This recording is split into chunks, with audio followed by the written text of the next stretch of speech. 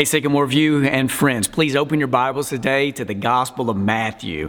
And we're going to be at the very end of Matthew chapter 28. Did you know that Matthew was the early church's favorite book in the Bible? It was a favorite book in the New Testament. It was the most quoted, the most researched, the most recited, the most preached, the most studied. The Gospel of Matthew was their favorite. And I know this may disappoint some of you who thought that maybe Jude was the early church's favorite, or 2nd or 3rd John, or the book of Acts. Matthew was the early church's favorite book. And we know this from historians. So open your Bibles to Matthew 28. We're in a series right now that we've called Paths. And I've talked about this the last couple of weeks, that we believe there is one path to God. It is a path through Jesus. But there are a lot of paths of how we get to live out life with God. And one thing I talked about a couple of weeks ago is there are a lot of paths in life, paths of marriage or occupation or where we're going to live, that we get to make choices.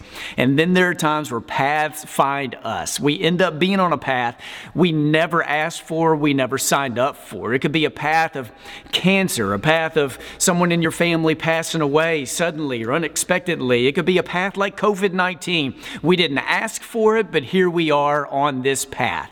So I want to take us today to a place in the Bible that's one of the most recited, remembered, preached about. There are banners hanging in churches about what we call the Great Commission. It's at the very end of Matthew chapter 28. And in the Great Commission, it comes to people, and I think this is so important right now. And here's why I wanted to spend a little time on this last week and this morning, that the Great Commission was given to people who were living in a time where they could be certain about how the story of God was going to end. It was eternal. God's going to win, but there was a lot of uncertainty about what life was going to look like for them right then. And the Great Commission was given to people who they weren't exactly sure what jobs may look like if they choose to follow Jesus, what their family systems may look like, but there was a call, hey, here is a different way to live now. And I think this is so good for us to remember, what have we signed on to? What does our baptisms mean? What do they mean? What does it mean to be a disciple of Jesus when we aren't really sure when the finish line's going to be there? When's COVID-19 going to be over? But there's a God to be faithful to right now. Here's what matters every day. Every single day right now, we have choices to make. And every single day, based on choices we make, it is forming and shaping our character, whether good or bad. There are choices to make, characters being formed. So Matthew chapter 28, verse 19, it says this: "Go therefore and make disciples of all nations." This is on some banners inside and outside of churches. Most people who've been in the church for just a little while, even a few months, you've probably heard people recite it, pray it as we end our worship services. Go therefore and make disciples of all nations. Now, I thought about this some over the last 15 to 20 years. Because if you were to research today and go to a lot of churches, or you open up a phone book, those things we used to use to find numbers for places, and you go and you see how churches advertise themselves, a lot of times the language we use is about coming to our church. Come and join us. Come be a part of our worship services. And there's a difference between the word come and the word go, about coming to God and going for God. Jesus talks about both in the Gospel of Matthew. In Matthew 11:28, Jesus talks about, "Come to me, all who are weary." And here in the Great Commission of Matthew 28, Jesus gives a commission to his community: go into the world. Now, the early church didn't seem to they didn't spend time wrestling with, well, do we come to God or do we go for God? They knew it was both. This is what we do. We come to God, we invite people to God, and we go into the world. The story of my life that brought the Great Commission to life for me was a time right before I moved to Memphis. Casey and I were living down in Houston. We were serving a church that we dearly love. We love these people. These people taught us so much about passion for the gospel and what it means to live for a community and for a city. And I was sitting in an elders meeting one day, and we were about to throw this barbecue that we had thrown for years, where we invited our neighbors. This was a church surrounded by a few apartment complexes, and the apartment complexes around where our church was located were lower income apartment complexes. And we would invite people to come to our church, and we were going to have food and drinks and fun for the family. So we would send out flyers, and we would knock on doors, and we would invite people. And we just had a few years where nobody was coming. We're like, what do we do? Should we still throw this party or not? And I remember I was in an elders meeting. I said, guys, what if we do something different this time? What if instead of inviting our neighbors to come to us, what if we go to our neighbors? What if we go and ask permission to enter into the courtyard of an apartment complex and throw a barbecue there? And my elders looked at me, and I'll never forget it. They looked at me and they're like, it sounds like something Jesus may do. Maybe we should try that. So the next day, me and another minister, we went and we sat down in the office of the manager of this apartment complex across the street from the church. We sat down with her and we said, here's what we would like to do.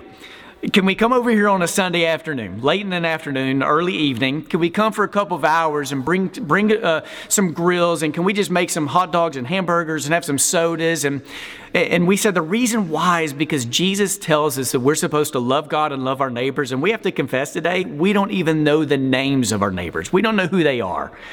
So can we come and just hang out? And I expected this manager to respond to me by saying, what's your agenda? Are you going to hand out tracts? Are you going to have a worship service and call people to repent, believe in God right there? And I was expecting that. Her response was, I think it's a great idea. In fact, I'll provide the sodas for you.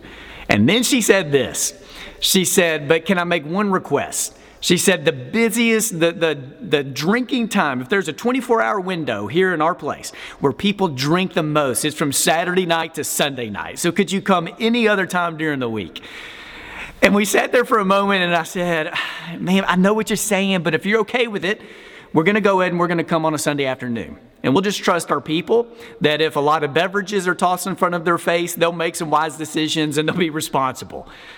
So for a few weeks, we kind of prepped our church for this. We're going to go and have a barbecue in the apartment complex across the street from the church. But we made two rules for this. Rule number one was, we're not going to this place to hang out with our church people. We're not going there to hang out with people from our church. We're going there to hang out with neighbors. So if you want to just hang out with people from our church, we'd encourage you to go to Chili's, go to a restaurant, go hang out in the home. Don't go to this barbecue. And number two is this. If you bring a lawn chair to sit in, bring another lawn chair for a neighbor. If you bring one, you got to bring another one for a neighbor to sit in. Those are only two rules we made. And then the afternoon came. We had prayed about this for a few weeks. We had set it up. We had all the food prepared. The afternoon came for us to go have this barbecue. And we parked in the church parking lot, and most of us started walking across the street to enter into this apartment complex and into the courtyard there in the middle. And now this church that we were a part of was a church where there were a lot of people over the age of 60 and under the age of 30. There was this gap between the age 30 and the age 60. And most of us were white. And the apartment complex was almost all people under the age of 40 and almost all minorities, African Americans and Latinos. So as we entered into this apartment complex, into this courtyard, I guarantee people in that apartment complex had never seen more gray-haired white people in their entire lives. And we joked that it almost felt like the Field of Dreams because there were a lot of different entryways into that courtyard. And we had old white people carrying lawn chairs, just entering into all these little walkways and crevices, entering into this courtyard. And we set up and we start grilling, and there's sodas there. And hardly any neighbors were coming. And it was really cool because over a 30-minute period, you saw neighbors who were kind of peeking out their blinds, and then neighbors who would crack a door and they would look outside, and the neighbors who would step out on their porch. And about 30 minutes in, I know no other way to describe this, but it was like the kingdom of God fell. And for a couple of hours, hundreds of us just gathered in a courtyard where you had people mingling and talking and get to know each other. And you had people who couldn't speak English who somehow were having conversations with people who couldn't speak Spanish. I mean, it was like the kingdom of God fell, and there were no baptisms that night. But the neighborhood and our connection to the neighborhood began to change because we knew names and we knew faces and we knew some of their stories. I shared this story when I was preaching in Houston a few years ago, and someone from that church came up to me afterwards and they said, I remember that barbecue, and I just wanted you to know that we still do that every year. And here's the best lesson we learned that night, and this has stuck with me, is that the church is often at its best when we give up home field advantage and we go play out kingdom life in the world. The church is often at its best when we take seriously what it means to go into the world, to go play out kingdom life, to see what God is up to when we enter into the territory of our neighbors and our friends and our communities all around us.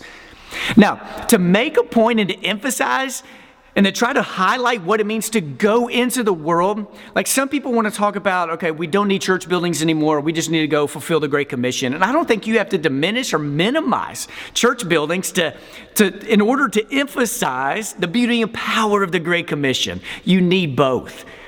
And right now we're learning and we're discovering that the mission of the church goes on whether the church building is open or not. We can't wait until this place is filled with people again. We can't wait, but right now we know the mission of God goes on no matter what. And Matthew 28:19 says, "Therefore go and make disciples of all nations." Go into the world, make disciples of all nations. Now, Jesus isn't the only one who had a great commission. In that same time, the Roman Empire had a great commission too. Jesus had a mission that was going to be global and worldwide. The Roman Empire had a mission that was going to be global and worldwide. Jesus had a mission that was supposed to spread to the entire earth, to all people, all nations.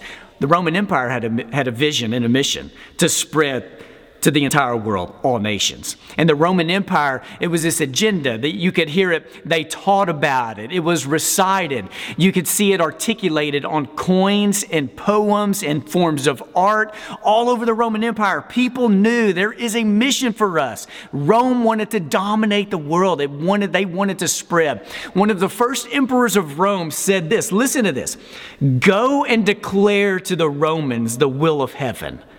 This was their great commission for the Roman Empire. Go and declare to the Romans the will of heaven, that my Rome shall be the capital of the world. So let them cherish the art of war, and let them know and teach their children that no human strength can resist Roman arms. Go and declare to the Romans the will of heaven. The mission of Rome and the mission of Jesus, both were global and worldwide. The mission of Rome and the mission of Jesus asked for full allegiance.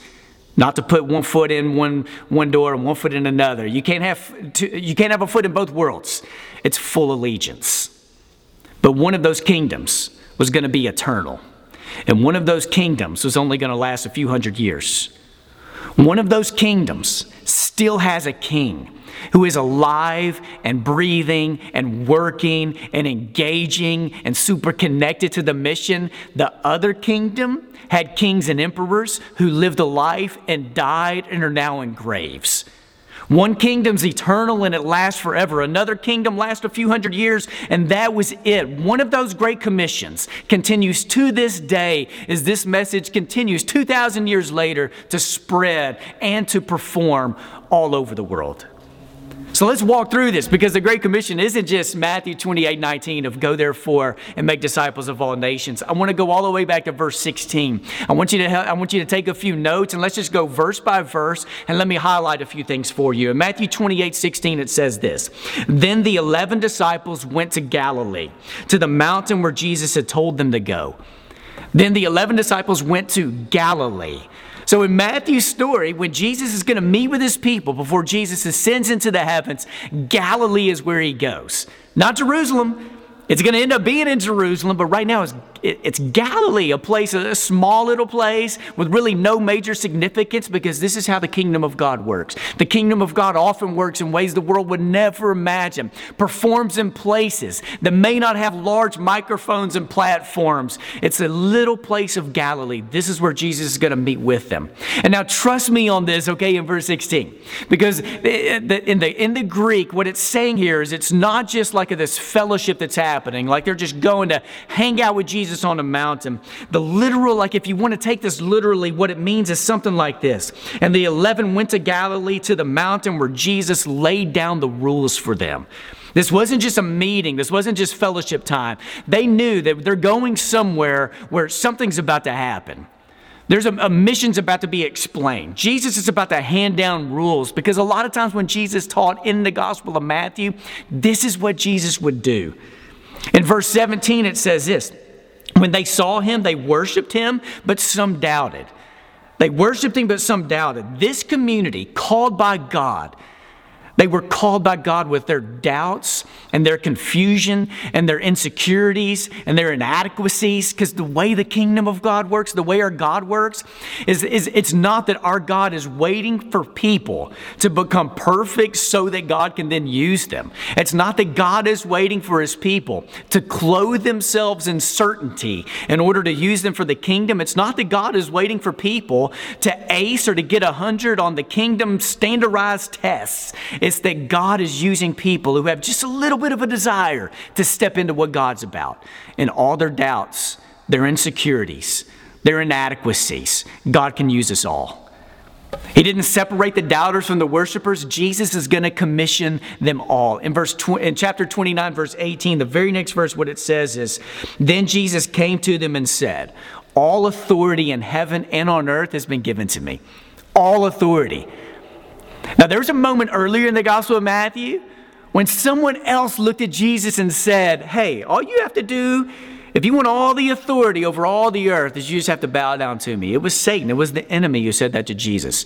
And Jesus denied Satan's offer, wasn't going to entertain it. But because of Jesus' obedience and going all the way to the cross, because of what Jesus accomplished through death, burial, and resurrection, what it says is all authority, like God has given to Jesus, all authority on heaven and earth, which meant Jesus could do with that authority whatever Jesus wanted to do with that authority. And what Jesus chose to do is to empower people, to empower humans. Jesus could have set up that kingdom to function however it is he wanted it to function. What Jesus chose to do is he's going to ask human beings to be his agents. Not to be mannequins who are just dressed up to reflect God, but to be living, breathing agents of God in all their failures and all their inadequacies. So a lot of times in my ministry, what I want to convince people of, it's not just that God wants people to believe in God. It's that God wants people to believe that God believes in people. God believes in humanity. And since the very beginning, God desires this partnership. It's how the heart of God works. It's how the mission of Jesus works. And this is what Jesus did. All authority has been given to me, and here's what I'm going to do with it. I'm looking to you, my community. In verse 19, "Go, therefore, and make disciples of all nations." And then he continues about baptizing them and teaching them. The direct object in the Great Commission is making disciples. So everything in the Great Commission is pointing to disciple making. We go into the world to make disciples. We baptize to make disciples. We teach to make disciples. That's what it's about. Jesus doesn't say go into the world to make converts. As important as it is to make converts, it's you make converts so that you can make disciples of Jesus. It's not that you just try to convince people to make a once-in-a-lifetime decision for Jesus. As important as that is that you are inviting them into a whole new way of life where our allegiance and everything we have, everything we are, is being given over to Jesus. So here are 4 quick things to take home about discipleship. And we can make a whole list of them. Here's 4. 4 things discipleship involves. Number 1, discipleship involves God. Discipleship involves our source of salvation, our source of redemption. And discipleship lets us know there's a God who doesn't just hover over everything, but a God who in and through Jesus is here in the midst of everything. It involves a God who saves and a God who wants to use everything God saves. Discipleship involves people. It involves individuals. There are choices to make. There's an identity to be embraced. At some point, if you want to be involved in discipleship, you have got to surrender your life to Jesus, confess full allegiance to Jesus, to be baptized into Christ, and to see this isn't just about status change. This isn't just going from unsaved to saved or lost to found. It's that I want to follow. I want to give my life to following Jesus. Number 3, it involves community. It involves the church. It involves the empowered people of God. Not that we all have to look like one another, but in all of our differences, we unite around a common mission. It's the church united for a purpose. So discipleship involves God. Discipleship involves individual decisions that we have to make. Discipleship involves the community. God calls out the community, not just individual people. And fourthly, it involves a mission. A mission that's supposed to go to the entire world. And that mission begins right there in your home, right there in your community. And I've loved over the last few weeks hearing and seeing stories of how this is playing out in so many of your lives. I see it played out every week in the life of this church as our food pantry is filled up, and to see the people who take in folks who are in need on Thursdays, not just to give them food, but as they spiritually nurture and tend to people in our community. I see this in the way many of you are providing meals, some for those who are in need, but a lot of times just for those who are in need of encouragement. I see it in the way many of you are serving others and trying to get creative in what it means to serve, and writing notes and trying to tend to neighbors and dropping off paper towels. And I also hear these stories and see it in many of you as you are inviting people who may not know much about God, or maybe they've been away from the church for a while, that in this season you're inviting them into a better story. The beauty of discipleship isn't just that Jesus is calling us to be kind people or to be tolerant people in the world. It's that Jesus is calling us to be people who serve, and that we are kind because there is a story to tell. There's a story to invite other people into.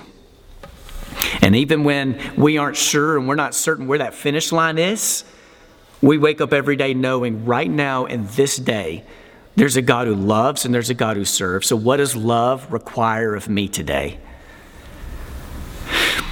A while back, my dad's been in preaching now over 30 years.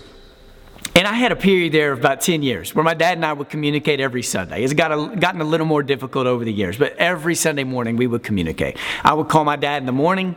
I would tell my dad that I was praying for him. I would ask what he was about to preach about. And then Sunday afternoons, part of my rhythm is I would call my mom to get details of how Sunday morning went. My mom is a woman of great details. My dad is not. And I'll never forget this one afternoon. I called to hear about how church went that morning. And as I called, my mom began to cry. And my mom said, "You'll never believe what happened." And then my mom told me a story. It was the day that their youth ministry, they were raising money and funds for all their youth events that summer. And we do this here at Sycamore View. We have different, like a fiesta that raises money for mission trips, and auctions to do that as well. And this day what they did is they actually auctioned off their teenagers. So a teenager would stand up at a microphone in front of the church, and the teenager would say, "Hey, I'm good for doing lawn work," or "I'm good for babysitting or cleaning house." And the people would bid on them, and then that money would go to support church camps and mission trips. And it was just a really fun time. I mean, most kids were going for a few $100s. And then after every kid went who could go to church camp and work camp and mission trip, this one girl started making her way down the aisle to the microphone. And she was a young girl, a teenage girl, who would not be able to go to church camp or mission trip. She was a 14-year-old girl with Down syndrome.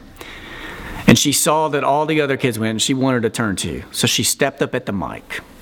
People didn't know what she was going to say, because this is a girl who couldn't step up at that mic and say some of the same. She couldn't do some of the same things some of those other teenagers stepped up and said they could do. And she stepped up in front of the microphone, and she began to sing the song, "Jesus Loves Me." Jesus loves me, this I know. And they say she got a couple of lines in and forgot the lyrics. And the youth minister went and knelt down beside her, and together they finished the song, "Jesus Loves Me." And the first bid for that girl went for $500. And I think what most people in that church realized that day is that that girl, who some people may think she didn't have much to offer to the world, became the most powerful minister and agent of God in the life of that church. Because she had one shot, where that day she stepped up at a microphone, and the only thing she could think that could come out of her in that moment was a song about the love of Jesus and how much Jesus loves people. So what's going to be the song of your life this week? What do you want people to remember you by? Because how we allow our character be formed, especially while going through a crisis, is going to prepare other people and equip other people to make it through a future crisis too. So as we transition to communion, I want to leave you with this morning. If you feel the urge or the tug of God to make some kind of faith decision in your life, whether it's wanting to grow closer to God or whether you've never made a confession before, maybe you've never been baptized into Christ, we have a help form that lives on our website. And you can go there and there are different boxes you can check. And some of those boxes are for prayer requests or that you want to know more about God or you want to be baptized. Even in this time of social distancing, there are ways to be baptized into Christ. And if that's something you would like to do, we would love to talk to you about that. You could even put a reply, you could put a response right now in that Facebook private message that will go to us, and we would love to respond to you and interact with you in some way. One story I remember about the early church is a lot of times they would meet in their homes for church, and they would take communion every Sunday. They would take the bread, they would take the cup, they would remember what Jesus did on the cross, they would reflect on what that meant for them. And then when they finished their worship services, whatever was left over at communion didn't go in the trash can. It would leave the house. And that communion would go to shut-ins and to widows and to the sick and to the needy. Communion never went in the trash. Communion would leave the house to go to bless the world. And today, as we take the bread and the cup, I want you to reflect on that. Reflect on what Jesus has done and be reminded that this story we have been given isn't supposed to stay in the house. It leaves the house too. And today and this week, in and through us, how is God using us as agents to bless the world? Will you close your eyes and bow your heads? And let's pray together.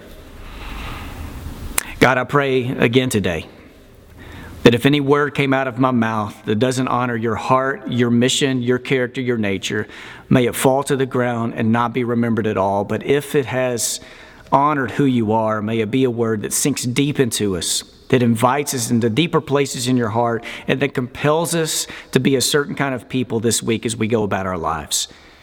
And right now, as we take this bread and this cup, may the beauty and the wonder of Jesus be in front of our eyes, in our minds, on our hearts, to remind us of how committed you are and how you are inviting us today to follow Jesus in every area of our lives. I lift this up in the power of your name. Amen.